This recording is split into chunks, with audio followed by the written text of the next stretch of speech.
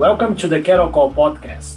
This is our episode number 7 and the second episode of the Feedlot Research Series. As we mentioned in our last Feedlot Research Series, in the next month, we will be summarizing feedlot research papers related to protein nutrition in the audio version, but we also have the printed version that's in our Cattle Call newsletter. If you want to receive our newsletter, make sure to subscribe by using the link in the description of this episode or by sending an email to cattlecallucd@gmail.com with the title subscription, and we will add you to the list. Announcements made. Let's go ahead and call Brooke Latek to join our call. Hello, Brooke. Hi, Pedro. How are you? I'm great. How are you? Good. Is it a good time for a call? It's always a great time for a cattle call. Perfect. Thank you, Brooke, one more time to be joining us today in our call. Can you tell us more about the paper that we are going to be discussing today? Who are the authors and where and when it was conducted? Sure. So I'll just start with the title of the paper that we're looking at this week. It's titled Influence of Levels of Supplemental Urea on Characteristics of Digestion and Growth Performance of Feedlot Steers Fed a Fat-Supplemented High-Energy Finishing Diet. And this was done by Zinn et al. Down here at our UC Desert Research and Extension Center. It was published in 1994. And what they were looking to do with this specific study was evaluate the effects of the level of urea supplementation on the growth performance of the calf-fed Holstein steers in the feedlot. But specifically, they wanted to look at the steers that were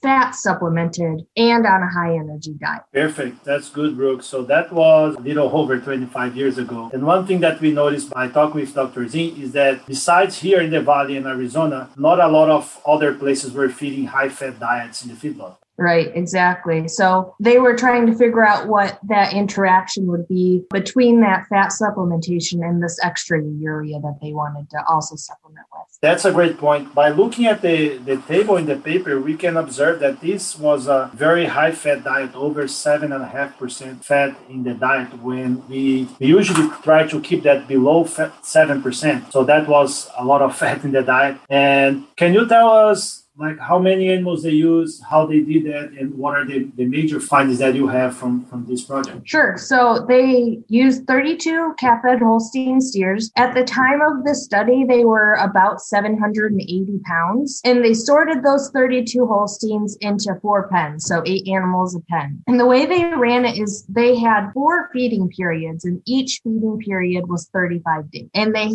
also had 4 treatments, and I'll explain the treatments in a second. But they had 4 treatments. So each pen was fed each of the treatments over those 4 feeding periods. So the treatments that they used, we're looking at diets with different inclusion of urea. So the first treatment was 0%, second treatment 0.8% urea, third treatment 1.2% urea, and the fourth treatment was 1.6% urea. All of the treatments had about 11 to 12% crude protein. And so when we're looking at the results of this, they saw that the inclusion of urea may improve growth performance, but one thing that they saw that was surprising to them was that the observed versus expected net energy increased as they increased urea inclusion. And so that was interesting to them because urea has a net energy of 0. And so when you're including that at higher levels, you expect that the dietary net energy would go down. But they saw with those animals that the observed versus expected actually went up with urea inclusion. And then the other thing they saw from a digestion standpoint was that starch digestion in the rumen also increased. That's great, Brooke. And I agree with you. I think the major take-home message is the improvement in the energy utilization and also those improvements ruminal starch digestibility, as well as improvement in total tract organic matter digestibility. And as we can see, based on this paper,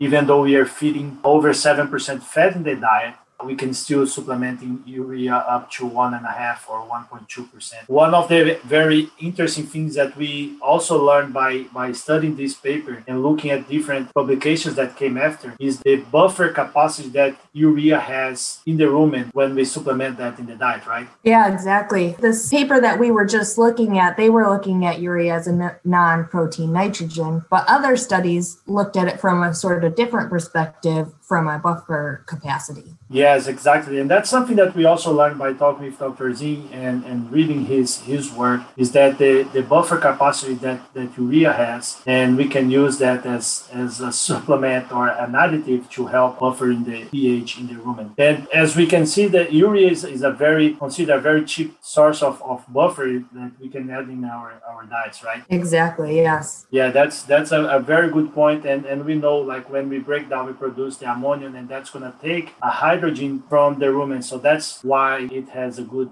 buffering capacity in the rumen. One of the important take-home messages also when we're supplementing urea is that we have to make sure that we have to adapt those animals, right, Brooke? Yeah, so you don't want to start off on a high urea diet right away when they're just coming into the feedlot, especially with the calf-fed Holsteins and when they're not adapted to it. So best practices would be to start them on half of what you anticipate giving them. So in our diets, we give about 0.5% for a week or two right after they get here, get them adapted, and then we can bring them up to that higher urea level. Perfect. That's a very important point. We have to adapt those animals to the urea levels that we are expecting to feed them. So what we learned from these studies is that we can feed urea. Urea is a cheap source of protein, but also a cheap buffering that we can put in the diet. And often when we are formulating diets, we look at the urea fermentation potential, or UFP. And one thing that we learned is that there is no detrimental effect when we overfeed that, right, Brooke? We can go over a little bit and we'll have no negative effect by overfeeding